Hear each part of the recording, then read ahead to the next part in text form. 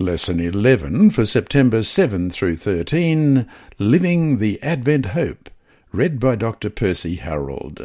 Sabbath afternoon, September 7. Before we start, let's pray.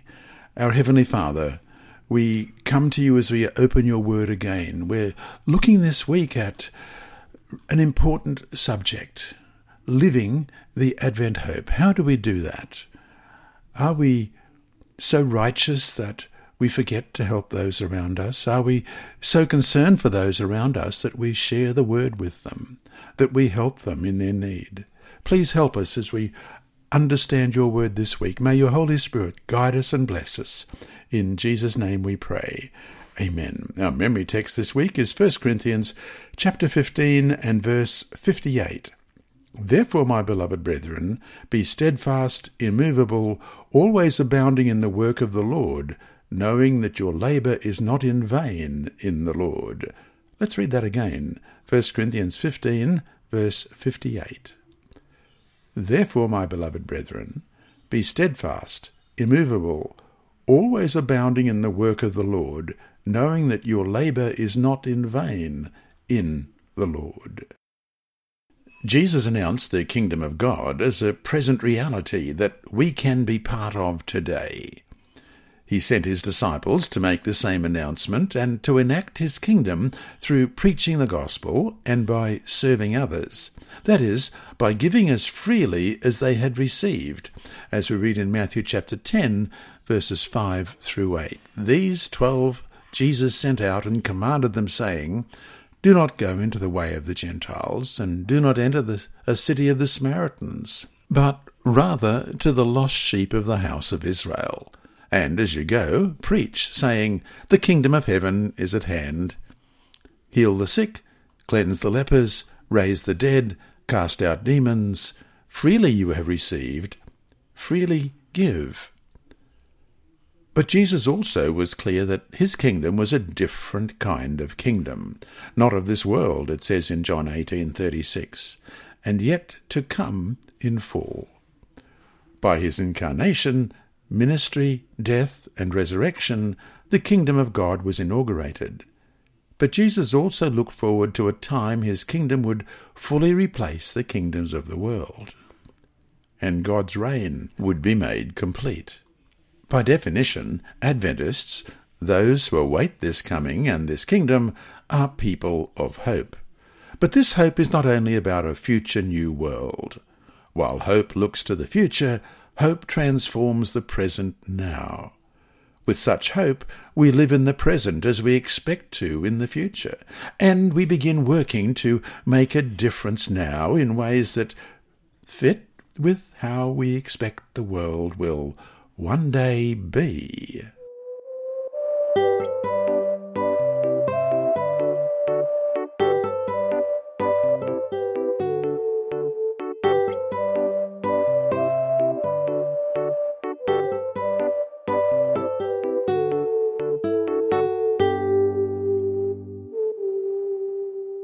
Sunday, September 8.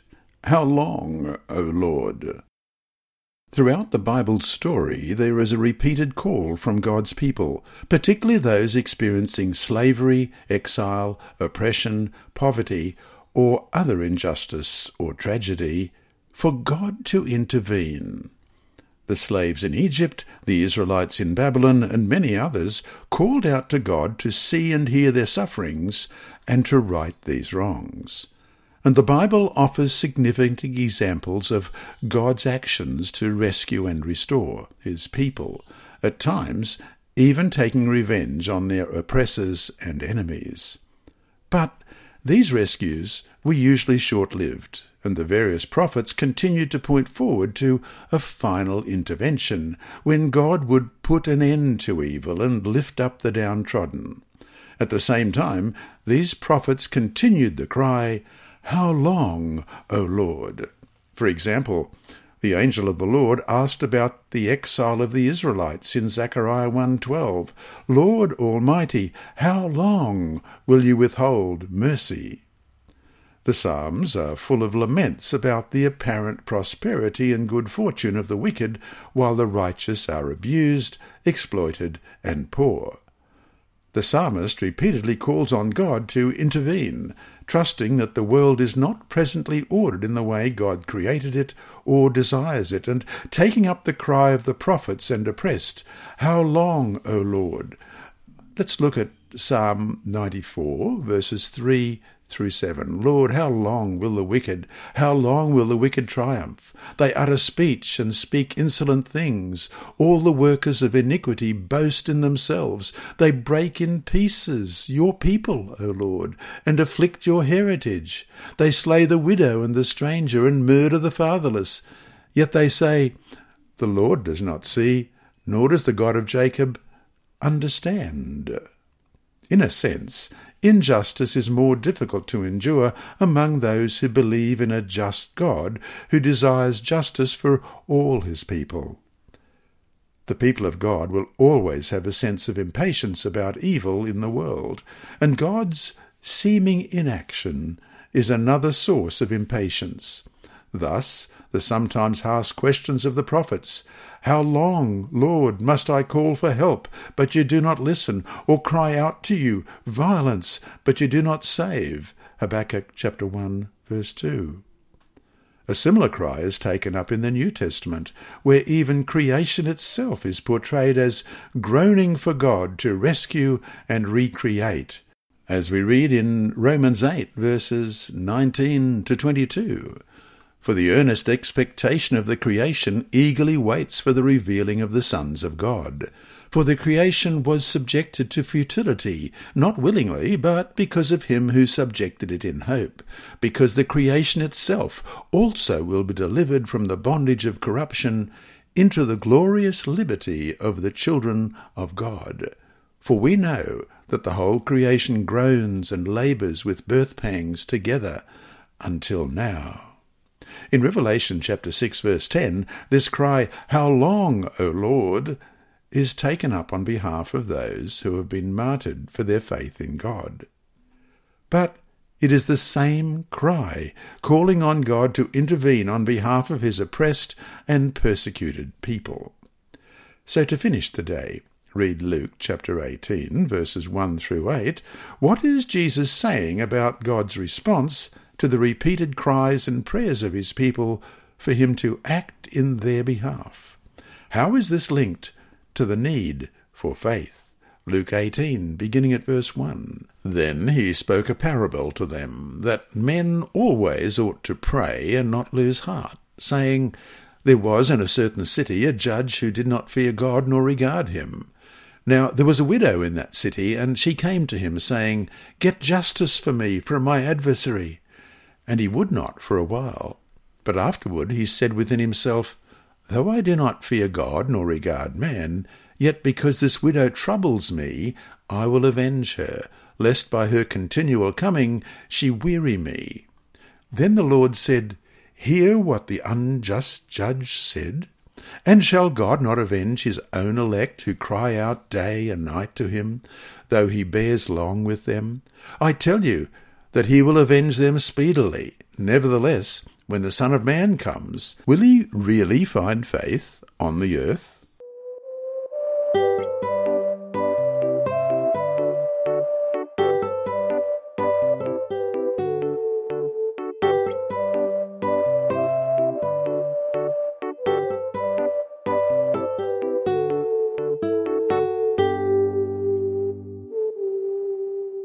Monday, September 9. A certain kind of hope. Religion has often been criticised for a tendency to draw believers away from life here and now towards some better afterlife. The criticism is that the focus on another realm becomes a form of sanctified escapism and renders the believer of less benefit to the world and to society.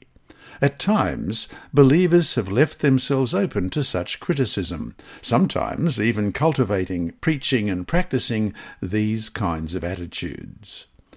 And 2, we have terrible examples of those in power telling the poor and oppressed just to accept their sad lot now, because when Jesus returns, all will be made right. Yes, our world is a fallen, broken and tragic place, and there is nothing wrong or misplaced in longing for when God will set the world right, when he will bring an end to injustice, pain and sorrow, and when he will replace the current disorder with his glorious and righteous kingdom.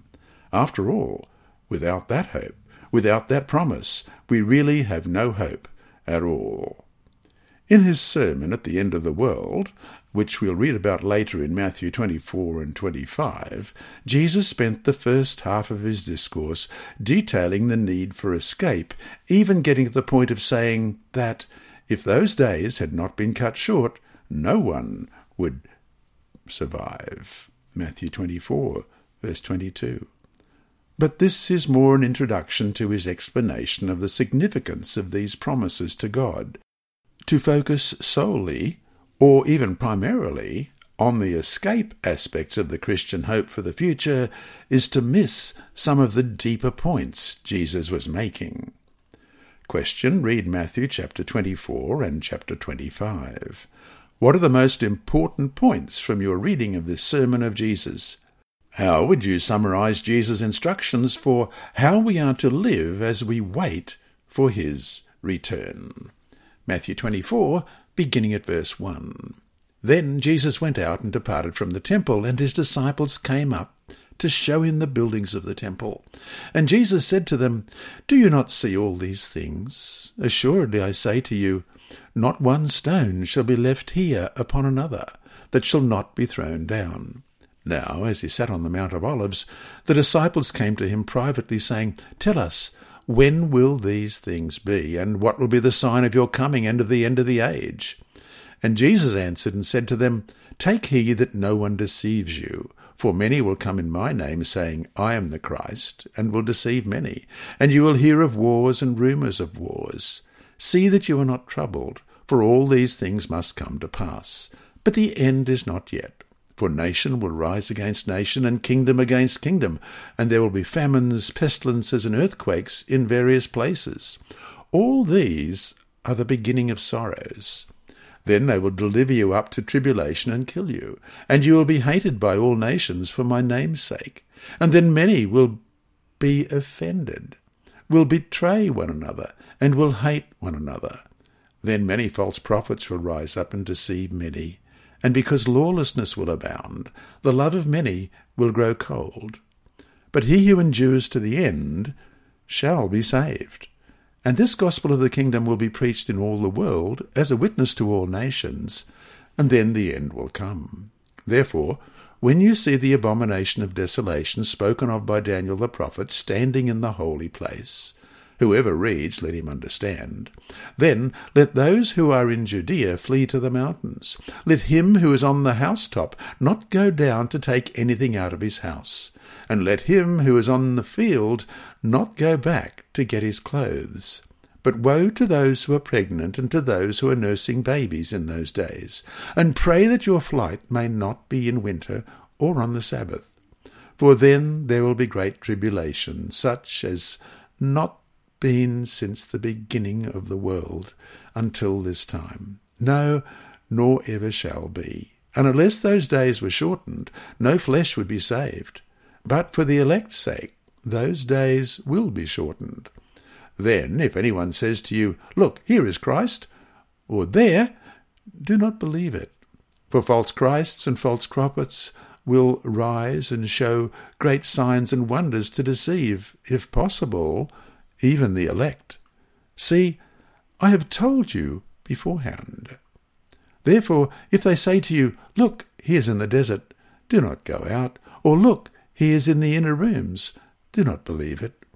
For as the lightning comes from the east and shines to the west, so also will the coming of the Son of Man be.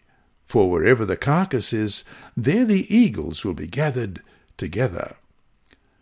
Immediately after the tribulation of those days, the sun will be darkened, and the moon will not give its light. The stars will fall from heaven, and the powers of the heavens will be shaken. Then the sign of the Son of Man will appear in heaven, and then all the tribes of the earth will mourn, and they will see the Son of Man coming on clouds of heaven with power and great glory. And he will send his angels with a great sound of a trumpet, and they will gather together his elect from the four winds, from one end of heaven to the other. Now learn this parable from the fig tree. When its branch has already become tender and puts forth leaves, you know that summer is near. So you also, when you see these things, know that it is near, at the doors. Assuredly I say to you, this generation will by no means pass away till all these things take place. Heaven and earth will pass away, but my words will by no means pass away. But of that day and hour no one knows, not even the angels of heaven, but my Father only. But as the days of Noah were, so also will the coming of the Son of Man be. For as in the days before the flood they were eating and drinking, marrying and giving in marriage, until the day that Noah entered the ark, and did not know until the flood came and took them all away, so also will the coming of the Son of Man be. Then 2 men will be in the field, one will be taken, and the other left. 2 women will be grinding at the mill, one will be taken, and the other left. Watch therefore, for you do not know what hour your Lord is coming.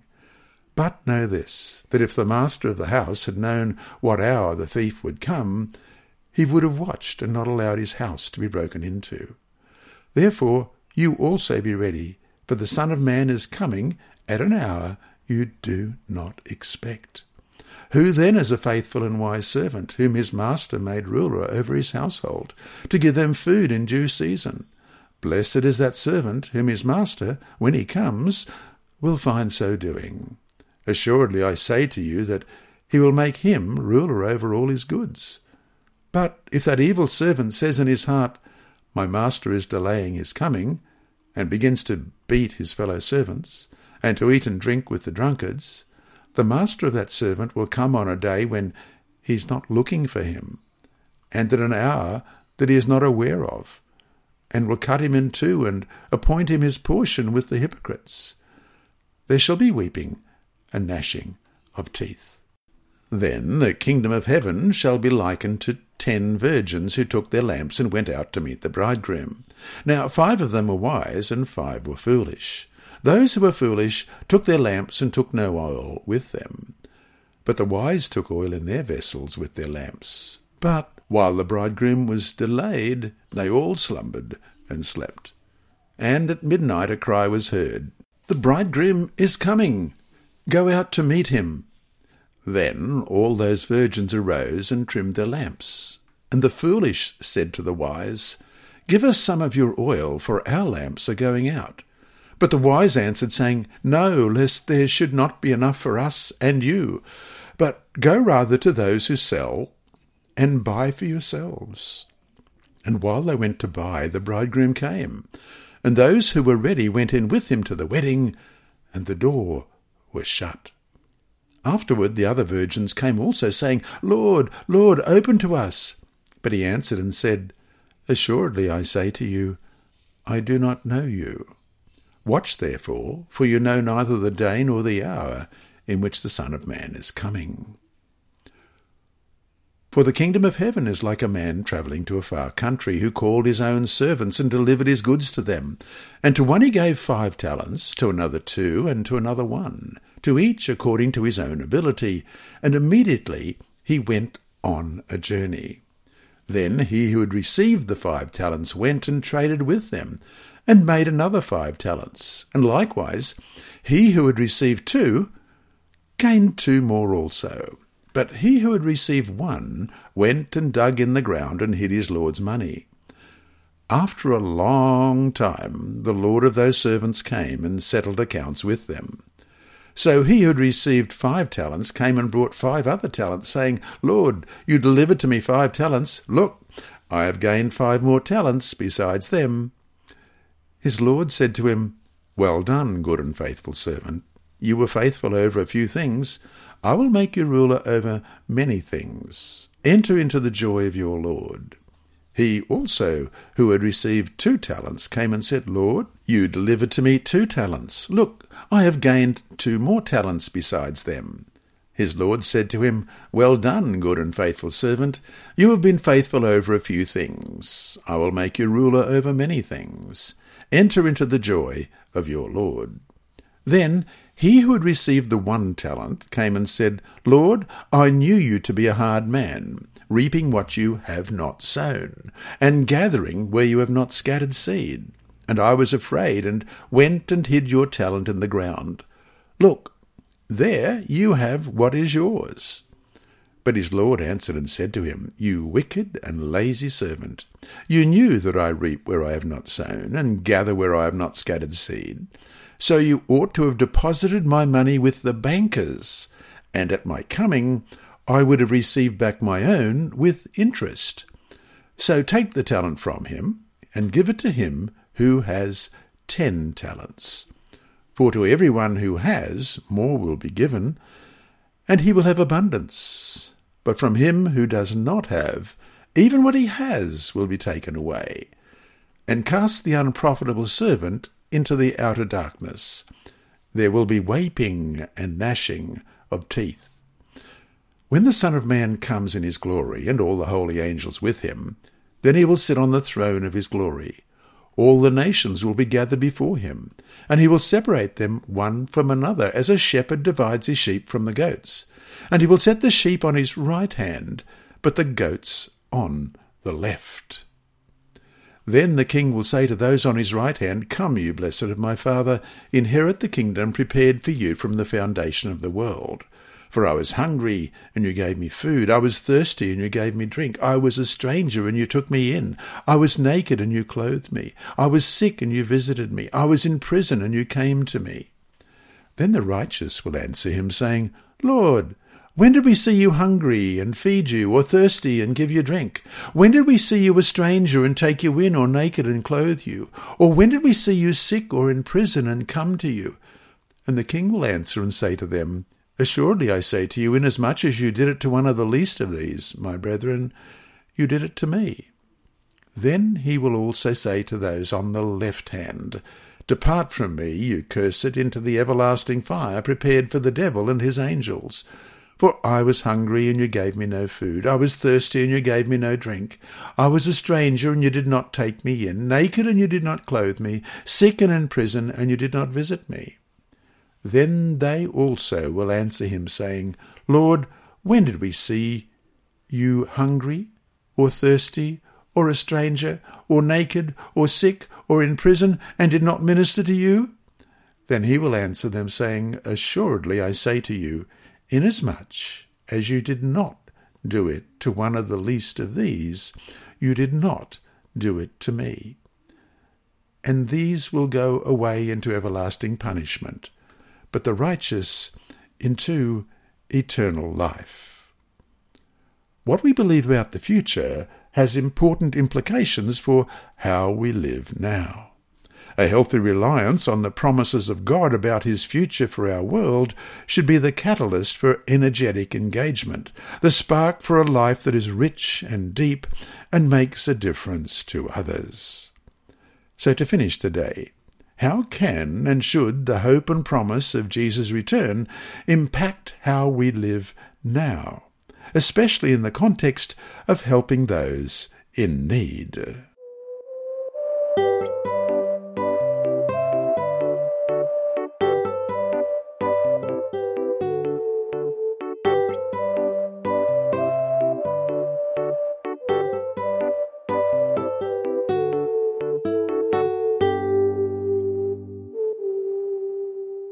Tuesday, September 10. Resurrection Hope.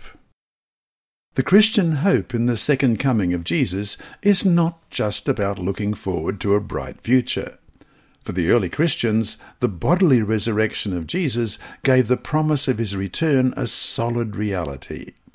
If he could come back from the dead, which they had witnessed for themselves, he would surely come back to complete the project of removing sin and its effect and renewing the world, as we read in 1 Corinthians 15, verses 22 to 23. For as in Adam all die, Even so in Christ all shall be made alive, but each one in his own order.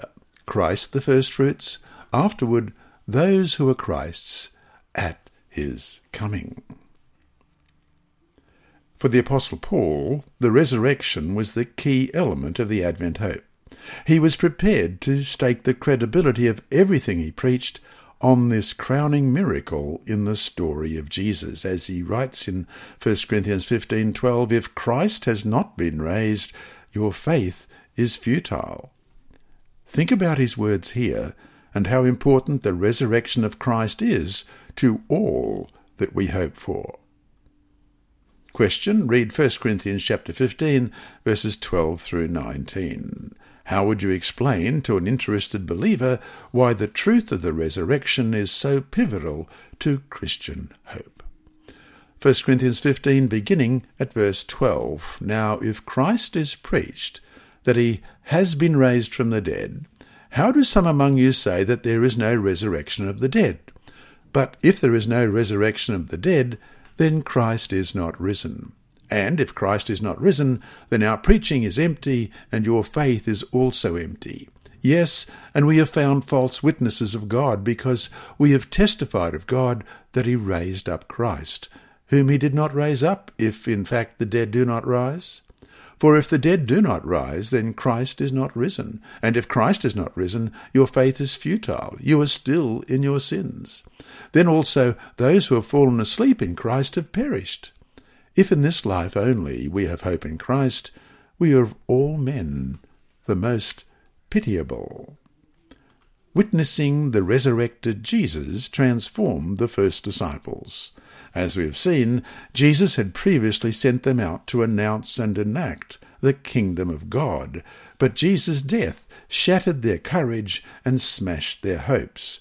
Matthew 10, verses 5 to 8. "These 12 Jesus sent out and commanded them, saying, Do not go into the way of the Gentiles, and do not enter a city of the Samaritans, but go rather to the lost sheep of the house of Israel. And as you go, preach, saying, The kingdom of heaven is at hand. Heal the sick, cleanse the lepers, raise the dead, cast out demons. Freely you have received, freely give." Their later commission in Matthew 28, 18-20, given by the resurrected Jesus and powered by the coming of the Holy Spirit, set them on the path of changing the world and living out the kingdom that Jesus had established. Matthew 28, verse 18-20, "And Jesus came and spoke to them, saying, All authority has been given to me in heaven and on earth. Go, therefore, and make disciples of all the nations, baptizing them in the name of the Father, and of the Son, and of the Holy Spirit, teaching them to observe all things that I have commanded you. And lo, I am with you always, even to the end of the age." And Acts chapter 2, verses 1-4. "When the day of Pentecost had fully come, they were all with one accord in one place. And suddenly there came a sound from heaven as a rushing mighty wind, and it filled the whole house where they were sitting. Then there appeared to them divided tongues as of fire, and one sat upon each of them. And they were all filled with the Holy Spirit, and began to speak with other tongues, as the Spirit gave them utterance." Freed from the power and fear of death, the early believers lived and shared courageously in the name of Jesus, as we see, for example, in 1 Corinthians 15, verses 30 and 31. "And why do we stand in jeopardy every hour? I affirm by the boasting in you which I have in Christ Jesus our Lord, I die daily." The evil that brings death is the same evil that brings suffering, injustice, poverty, and oppression in all their forms. Yet, because of Jesus and his victory over death, all of this will one day end. 1 Corinthians 15:26 reads, "The last enemy to be destroyed is death."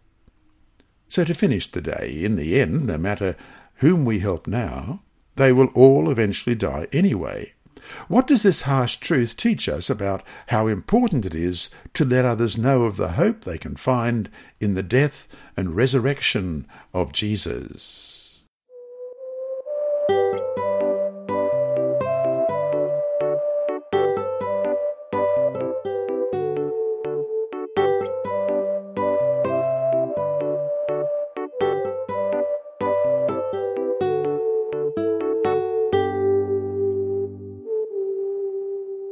Wednesday, September 11.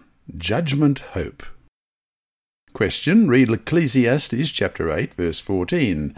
In what ways do you see the stark and powerful reality of what is written here? Ecclesiastes 8, beginning at verse 14. There is a vanity which occurs on earth, that there are just men to whom it happens according to the work of the wicked. Again, there are wicked men to whom it happens according to the work of the righteous. I said that this also is vanity. While suffering, oppression, and tragedy are hard enough to bear in their own right, the injury or insult is harder still if it appears to be meaningless and unnoticed. The possible meaninglessness of sorrow is heavier than its initial burden. A world without record or final justice is the ultimate in cruel absurdity. No wonder atheists writers in the 20th century lamented about what they believed was the absurdity of the human condition. With no hope of justice, no hope of judgment, no hope of things being made right, ours would indeed be an absurd world. But the cry of Ecclesiastes 8:14 is not the end of the story. At the end of his protests, Solomon makes a sudden turn. In the midst of his laments about meaninglessness, he says essentially, hold on a minute, God is going to judge. So everything is not meaningless. In fact, now everything and everyone matters. Question. Read Ecclesiastes 12, 13 and 14. What does this tell us about just how important all that we do here is? Ecclesiastes 12, beginning at verse 13. Let us hear the conclusion of the whole matter. Fear God and keep his commandments, for that is man's all. For God will bring every work into judgment, including every secret thing, whether good or evil. The hope of judgment comes down to what one believes about the core nature of God, life, and the world in which we live.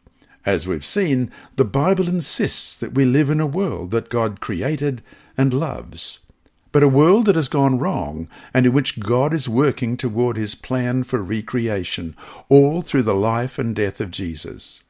God's judgment is a key part of his setting our world right. For those on the receiving end of so many of the world's wrongs, those who have been marginalized, brutalized, oppressed, and exploited, the promise of judgment is surely good news.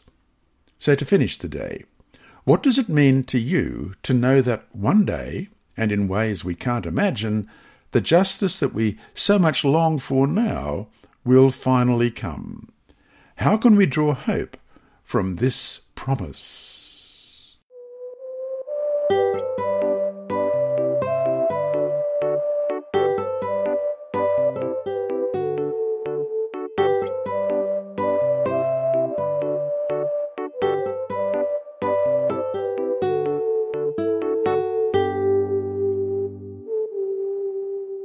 Thursday, September 12. No more tears or pain. Question. Read Revelation chapter 21, verses 1 to 5, and Revelation 22, verses 1 to 5, and spend some time trying to imagine what life will be like as described here. Why is it difficult to imagine life without sin, death, pain, and tears? Revelation 21, beginning at verse 1. Now I saw a new heaven and a new earth. For the first heaven and the first earth had passed away. Also there was no more sea. Then I, John, saw the holy city, New Jerusalem, coming down out of heaven from God, prepared as a bride adorned for her husband. And I heard a loud voice from heaven saying, Behold, the tabernacle of God is with men, and he will dwell with them, and they shall be his people. God himself will be with them and be their God, and God will wipe away every tear from their eyes. There shall be no more death, nor sorrow, nor crying. There shall be no more pain, for the former things have passed away.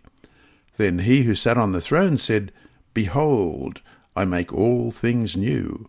And he said to me, Write, for these words are true and faithful. And the next chapter, Revelation 22, beginning at verse 1. And he showed me a pure river of water of life, clear as crystal, proceeding from the throne of God and of the Lamb. In the middle of its street and on either side of the river was the tree of life, which bore 12 fruits, each tree yielding its fruit every month. The leaves of the tree were for the healing of the nations. And there shall be no more curse, but the throne of God and of the Lamb shall be in it, and his servants shall serve him. They shall see his face, and his name shall be on their foreheads. There shall be no night there. They need no lamp nor light of the sun, for the Lord God gives them light, and they shall reign for ever and ever. The Bible's description of our life after sin are unquestionably wonderful and glorious, and no doubt barely represent what is awaiting us.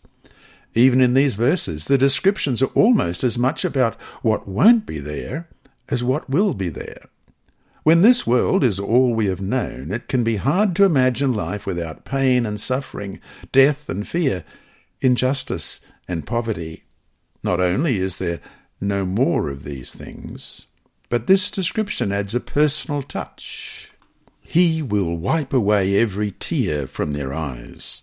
Revelation 21, verse 4.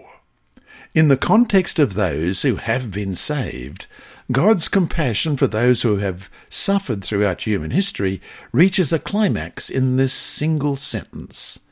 Not only does he bring an end to their suffering, but he personally wipes away their tears. Battered and scarred by a life of sin and a world of injustice and tragedy, we can see in the book of Revelation hints of a process of healing for all of us who have been victims of sin in many different ways. Describing the tree of life, John explains that the leaves of the tree are for the healing of the nations in Revelation 22, verse 2.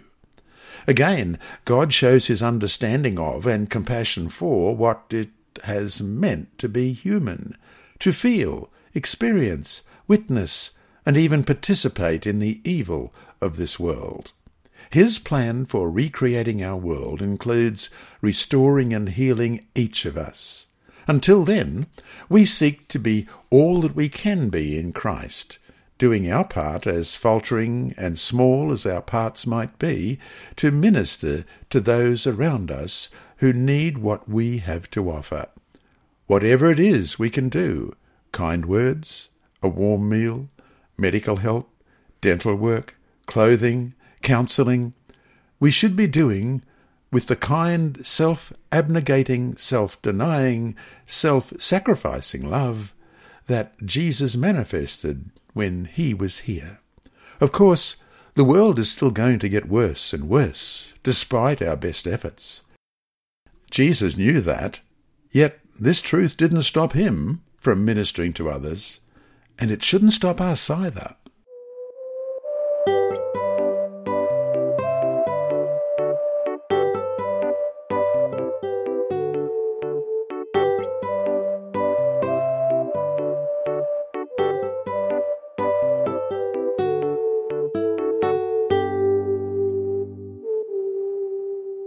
Friday, September 13. From Ellen White's The Great Controversy, page 654, we read, "When the voice of God turns the captivity of his people, there is a terrible awakening of those who have lost all in the great conflict of life. While probation continued, they were blinded by Satan's deceptions, and they justified their course of sin. The rich prided themselves upon their superiority to those who were less favoured, but they had obtained their riches by violation of the law of God. They had neglected to feed the hungry, to clothe the naked, to deal justly, and to love mercy. They have sold their souls for earthly riches and enjoyments, and have not sought to become rich toward God. The result is, their lives are a failure. Their pleasures are now turned to gall, their treasures to corruption." And on page 678, "The great controversy is ended. Sin and sinners are no more. The entire universe is clean. One pulse of harmony and gladness beats through the vast creation. From him who created all flow life and light and gladness throughout the realms of illimitable space. From the minutest atom to the greatest world, all things, animate and inanimate, in their unshadowed beauty and perfect joy, declare that God is love." End of quote. And that brings us to our 2 discussion questions for this week. 1. Explain how what you have studied this week demonstrates that life here and now matters. Compare this with the belief some hold that we need not worry about this life and this world because God will destroy it all and start again. How can we be careful, too, not to use this truth of the promise of new existence to neglect those in need? After all, in the end, God will make it all right. Even more important, how can we make sure we don't become one of those who have used this truth to exploit others? 2. The Seventh-day Adventist understanding of Bible prophecy expects evil, trouble, and suffering to increase as we get nearer to the return of Jesus. When such things happen, we often refer to Matthew 24. How should we view these tragedies in the light of Matthew 25? And to summarize this week's lesson, our God will not allow evil to continue forever. The Bible's great hope is the return of Jesus to bring an end to evil, to heal injustice, and to create a new world as it was meant to be. Built on the resurrection of Jesus, this hope transforms today and gives courage to our service for God and others as we wait for his return.